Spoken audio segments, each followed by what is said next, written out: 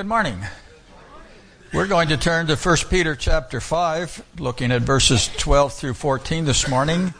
And the obvious question is, if we're finishing 1 Peter, where do we go from here? We're going to do 2 Peter. We haven't quite finished Peter's message yet. We're going to look at the introduction to 2 Peter next week. Then we'll take a 2-week break for Christmas, looking at some Christmas messages, and then come back to the book at the end of the month. So that gives you maybe 3 weeks to memorize the first chapter anyhow. And there's only 3 chapters in the book, so it's not that tough an assignment. 1 Peter chapter 5, beginning with verse 12. Through Silvanus, our faithful brother, for so I regard him, I have written to you briefly, exhorting and testifying that this is the true grace of God. Stand firm in it. She who is in Babylon, chosen together with you, sends you greetings, and so does my son Mark. Greet one another with a kiss of love. Peace be to you, all who are in Christ Jesus. I trust you've enjoyed our journey through the book of Peter.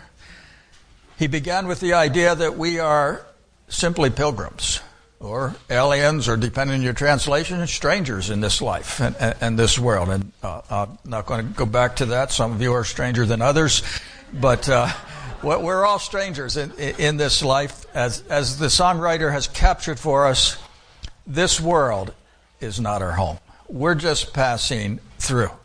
In the book, we've had a twofold message. Peter brought to us, first of all, the realities of trials. He spoke of the trial of our faith back in verse 7 of chapter 1, being more precious than gold that perishes, and so forth. And he has developed that theme throughout the 5 chapters of the book there. And we can all identify with that.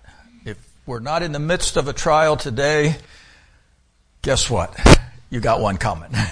You're not exempt from it. It's a fact of life.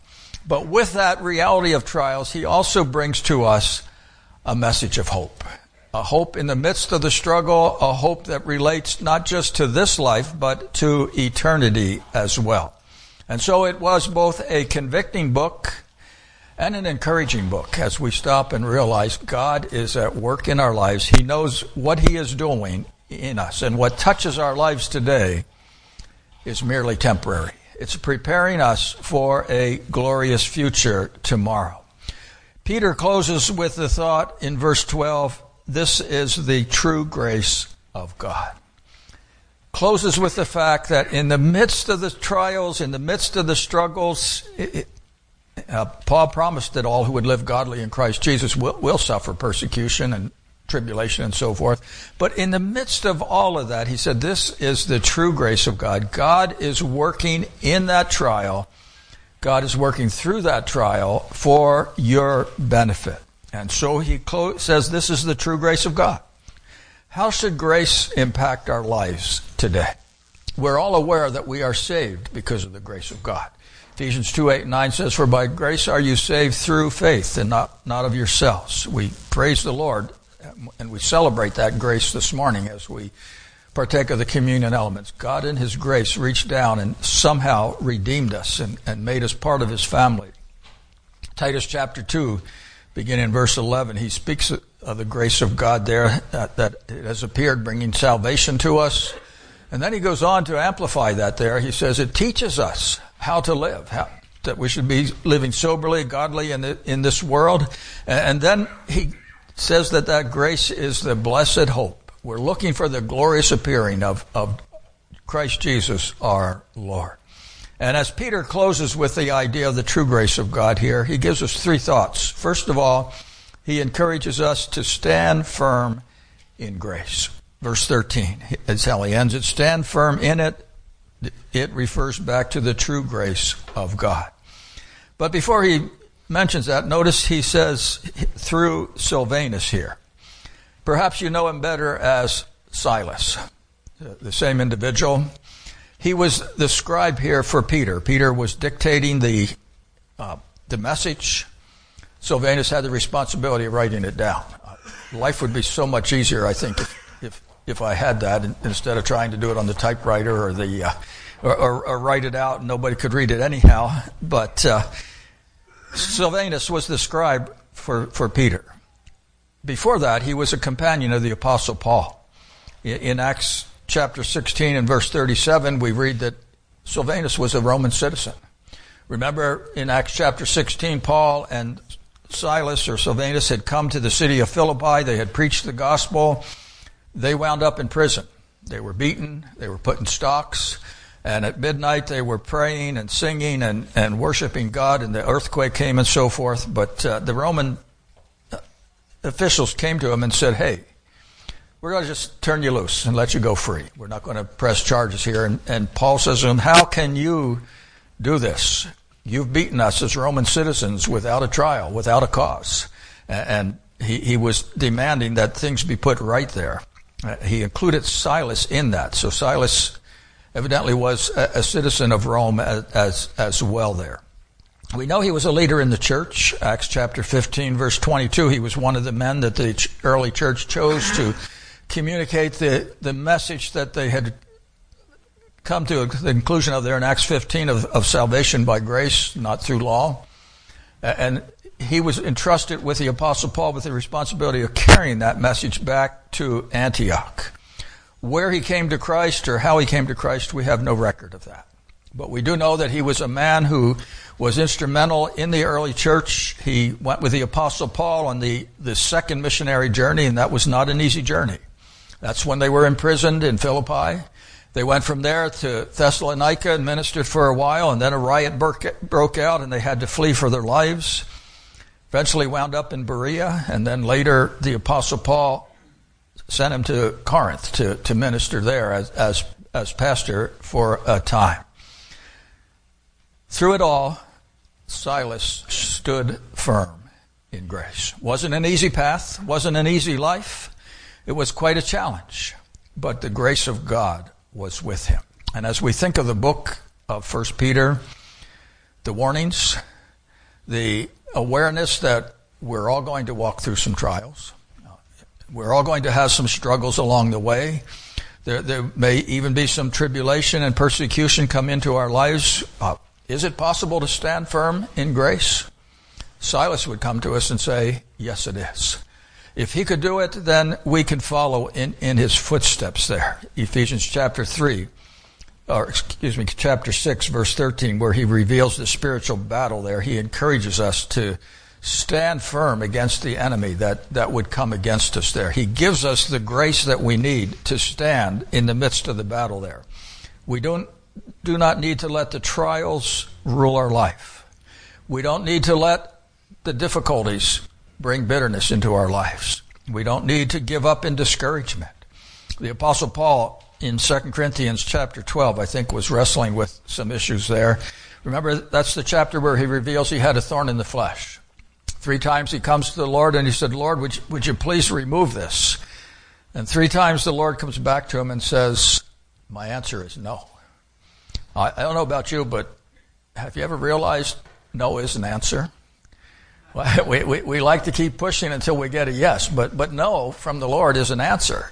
And we need to learn to accept that as we walk through life. When you were growing up, you knew if Dad said no, what do you do? Go ask Mom. If Mom says no, well, the final resort is go ask Grandma. You're bound to get what you want that way, but you ever notice you can't do that with God? If God says no, God means it, and he means it for a purpose and a reason there. But as they went through that experience, or as Paul went through that experience, the Lord said, I'm going to say no, but I want you to know my grace is sufficient for you. I'll take you through this trial, but you won't go through it alone. My grace will be there. I will be there every step of the way to help you along the way. You may have been mistreated at times. Maybe people have misunderstood you. Maybe you face some opposition. Maybe you're in the midst of a trial today. But I think the Word of God would come to us today and say, stand firm. My grace is sufficient for you. You can stand firm in the grace of God today. I probably shouldn't say this, but I wasn't going to have a birthday this year. My wife went and blew it. She doesn't listen all the time. She posted it on Facebook. Some of you saw it on there. She knows I don't go to Facebook, so I'm not going to see it on there. But as I was sitting there reflecting on that and then going over this message, I looked up and I have on the wall my ordination certificate there. And it's actually the transfer of my ordination certificate from my home church to the Evangelical Free Church. And the thing that struck me as I looked at it was dated, the first one was dated June 6th, 1968. That means I'm coming up to 49 years involved in ministry of one form or another. And as I thought about that, I had to say, God's grace is sufficient. Have there been trials along the way? There sure have. Have there been battles? Have there been struggles? And yet through it all, God has been there, walking every step of the journey with me. And the same thing is true of you as a child of God. His grace is sufficient. Stand firm in that grace. Don't give up today. Stand firm in that grace. Victory is just around the corner. This world's not your home. God's about to work, and He's going to step in a new way in your life. Second admonition here is not only do we stand firm in grace, but in verse 13, I think there is the admonition to grow in grace. Notice who he introduces next. Well, he starts with she who is in Babylon. I think that's a coded message here. Peter was actually in Rome. He was on trial for his life. He was just about to be taken out and crucified. Tradition has it he was crucified upside down because he didn't feel worthy of being crucified the same way as the Savior was. But whether that's true or not, we'll just leave that to tradition there. But he was a prisoner awaiting execution. He sends his greetings, and rather than getting the church in Rome in trouble, he uses the word Babylon. Now, those that were receiving the letter would know what he meant by that. But notice, as he sends that greeting, he sends it through John Mark. He says, so does my son, John, or Mark. Mark is also known as John or John Mark in Scripture there. And he calls him my son in the faith. Was Peter the one that led Mark to the Lord? Perhaps he was. But Mark was known as a failure. Remember, as Paul went on the first missionary journey, John Mark said, I'm going to go along. I'd like to travel with you and so forth. And they went through the island of Cyprus, eventually wound up on the edge of Asia Minor there. And John Mark got discouraged. This was more than he had asked for. And he said, I'm going home. I'm going back to Antioch. And he left them there. Several months later, they got ready for the second missionary journey, and Barnabas came along and said, hey, let's take Mark along with us again. And you remember Paul said, no way. He failed. He's a failure. We don't need that on the second missionary journey. And they had a strong disagreement about that. And the end result was that Paul and Barnabas split up. Paul went one way, Silas went with Paul, Barnabas went another way and took John Mark with him. And the amazing thing about that is that even though Paul had branded him as a failure, years later in 2 Timothy chapter 4, verse 11, Paul says, bring Mark with you. He is profitable to me for ministry. What happened? What made the change there? Two things happened, I think. Number one, Mark grew in grace. God worked in his life. God changed his heart. God used Barnabas perhaps as the instrument to cause him to grow to the place where he became a useful servant of Jesus Christ. But I think there's a second thing that happened there as well. Not only did Mark grow in grace, I think Paul grew in grace as well. Paul had been quick to label Mark as a failure, to write him off, and yet God had to change his heart and mind and attitude as much as he had to change Mark as well. They both had to have a change come in their heart and life. They both had to grow in grace. One writer, in writing about this, said, you are more than a human being. You are a human becoming. Think of that. You're more than a human being. You're a human becoming. Becoming what? Becoming more and more like Jesus Christ. We are to be growing in grace. And as we grow in grace, I think we need to realize people need grace. Paul had to realize that with Mark. Mark was a young man, hadn't been used to the rigors of ministry, didn't know what he was getting into on that first missionary journey. Barnabas said, let's give him some time. Let him grow. Let him change and transform. And Paul said, no way, let's leave him home. I wonder, as you think about that, have you felt like a failure sometimes? Have you felt like you've missed it? You've blown it along the way? Praise the Lord, God is not finished with you yet. In 1 Corinthians chapter 15, the Apostle Paul said, by the grace of God, I am what I am. And that is true of every one of us today. We need to give God the opportunity to help us grow in that grace. God is the God of the second chance. Forget the pity party. If you've made some mistakes and did something wrong, don't throw a pity party. Simply pray, Lord, change me. Lord, I need your grace to work in my heart and life. I need you to transform me into the image of Jesus Christ. We are called to grow in grace. If we're not careful, we get locked into the past and say, well, I can't serve because look at what happened back then. Or I can't be involved in this because I tried it once and it didn't work. Maybe the grace of God's been working in your heart and life, and maybe it's time to rethink that and say, Lord, what would you have me to do? Grow in grace and let God transform you into the image of Jesus Christ. And then the third thing here is he calls us, I believe, in verse 14 to demonstrate grace. And I have to, again, confess this is a tough verse for me. He says, I want you to greet one another with a kiss of love, or a holy kiss there. I'm not comfortable with that. I think of any of you read Eugene Peterson's translation, The Message? Yeah. No, he took some liberty with the text, and he tried to convey what he thought it said instead of necessarily literally translating it there. And if Eugene Peterson can get by with that, then I can get by with that on this verse as well. So in the Pastor Works translation of this verse, it says, greet one another with a holy handshake.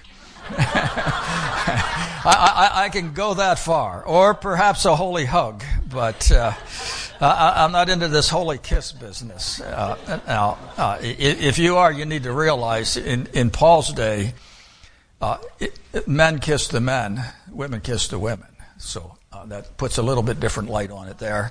And again, like I say, with my upbringing, I'm just not comfortable with that. But when you stop and think about that, a kiss in the Bible days was a sign of friendship, a sign of acceptance and approval there. That's what makes Judas's betrayal of Jesus with a kiss so devastating.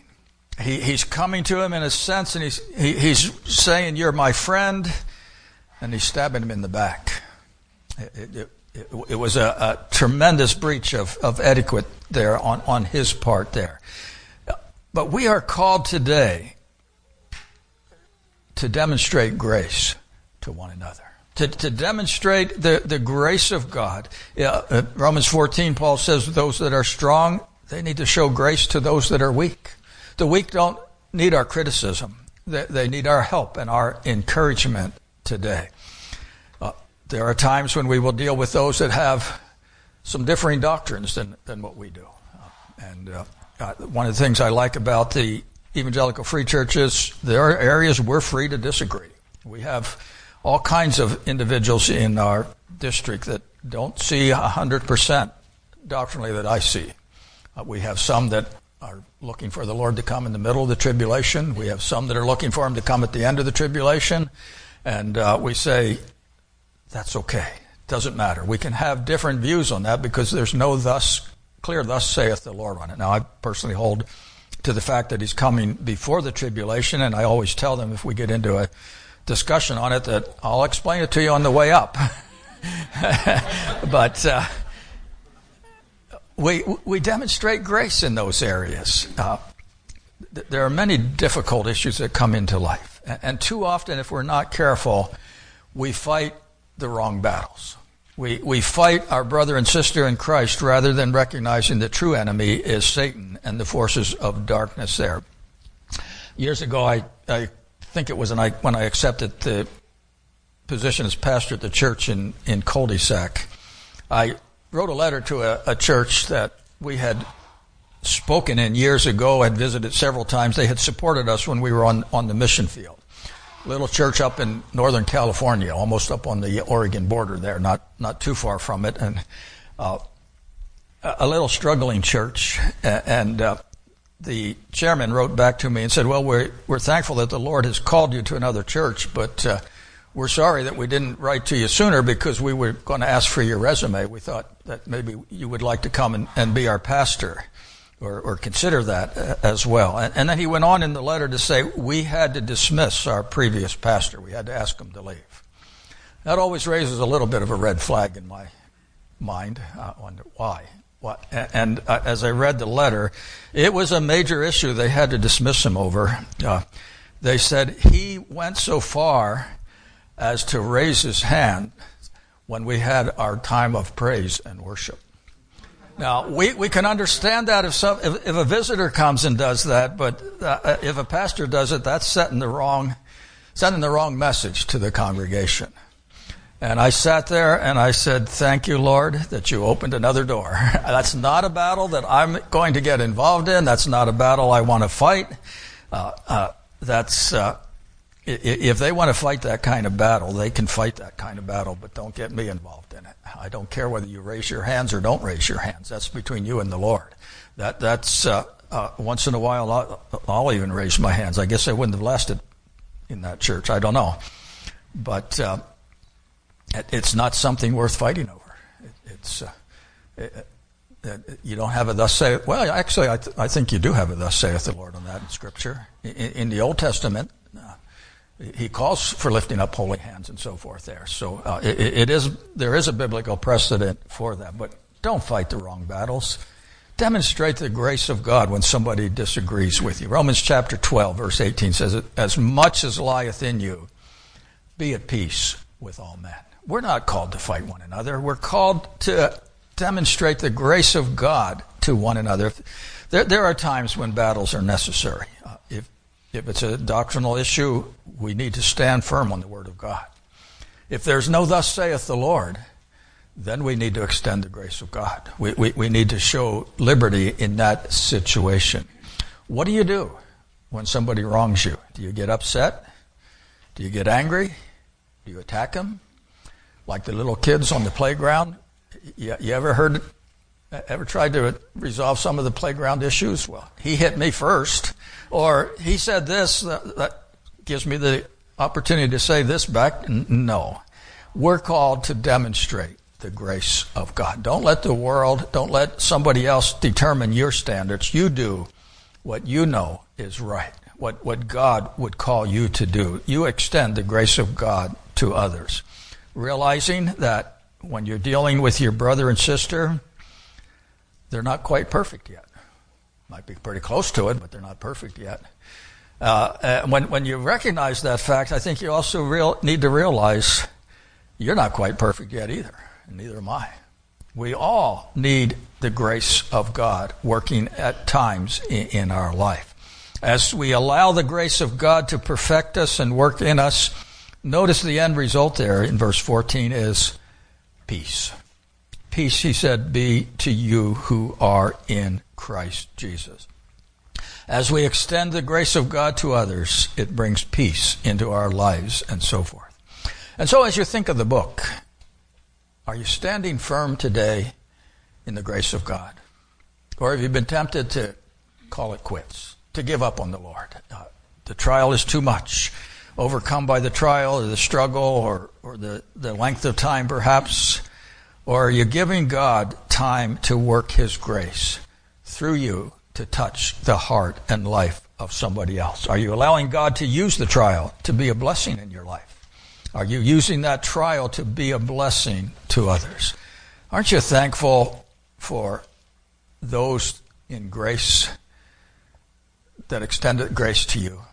I think of a long 4 years in my life from the time I first heard the gospel message until I came to the point where I knew I needed to accept Jesus Christ as my personal Savior. I thank God for the grace of a pastor, a Sunday school teacher, a Sunday school superintendent, different ones that all during those 4 years never gave up. They just continued to minister the Word of God to me and to my heart. And I thank God that they had the grace to do that today. Are you growing in grace? Are you allowing God to change you to become what He wants you to be? And then are you demonstrating that grace to others?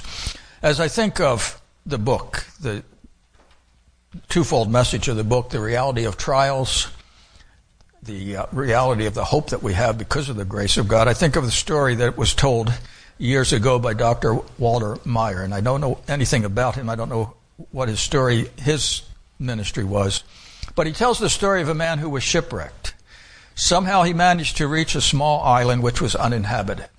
In the course of time, he was able to build a little hut to shelter himself from the burning sun and the wind and the rain when it stormed. He kept watching day after day after day, watching the horizon, looking for a ship that would come and rescue him. One day, after searching for food, he returned to his hut only to find it enveloped in flames. And he was about to give up at that point in time. He watched it as it burnt to the ground. He slept outside that night. It seemed like a disaster. But on awakening the next morning, he saw a ship anchored off the island. The captain came onto the island and said, "We saw your smoke signal. We came to see if we could help you." Grace in the midst of a trial. Are you in the middle of a trial today? Open your eyes and say, "Lord, show me your grace. How are you working in this trial? What are you doing in my life today? How do you want to demonstrate your grace in a new way and a fresh way in me?" Remember the Apostle Paul, when God said no, realized God's grace is sufficient. And it is. It will see us safely home to glory. We can rest in that grace today. Let's pray. Father, we rejoice in your grace. We confess that we don't deserve it. We don't fully understand it. And yet you have chosen to shower us with your grace. We give you thanks for that today. Help us, Father, to stand in that grace, stand firm, irregardless of the trials and the tests. Give us the courage to say, "Lord, change me. Help me to grow in grace." And then as you give opportunity, help us to reach out and show grace to somebody that desperately needs it. We pray in Jesus' name. Amen. We're going to sing Rock of Ages.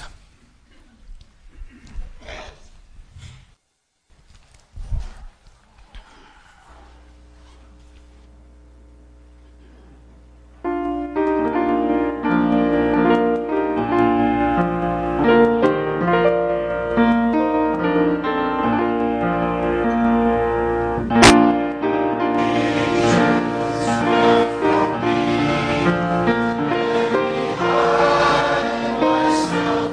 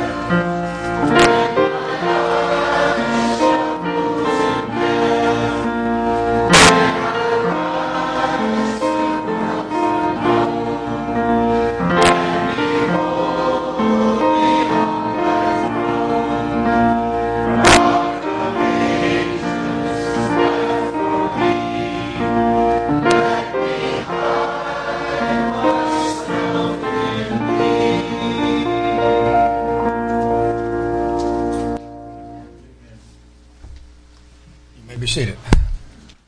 We read in 1 Corinthians chapter 11, I received from the Lord that which I delivered unto you, that the Lord Jesus, in the night in which he was betrayed, took bread. When he had given thanks, he broke it and said, This is my body, which is for you. Do this in remembrance of me. The same way also he took the cup after supper, saying, This cup is the new covenant in my blood. Do this as oft as you drink it in remembrance of me. For as often as you eat this bread and drink this cup, you do show the Lord's death until he comes. Do you want a glimpse of the grace of God? Look at the cross. There is the greatest demonstration of his love and his grace for us. And as you look at that cross, he goes on to say, examine yourselves. Make sure that your heart is right. Make sure that you're growing in grace and extending that grace to somebody else.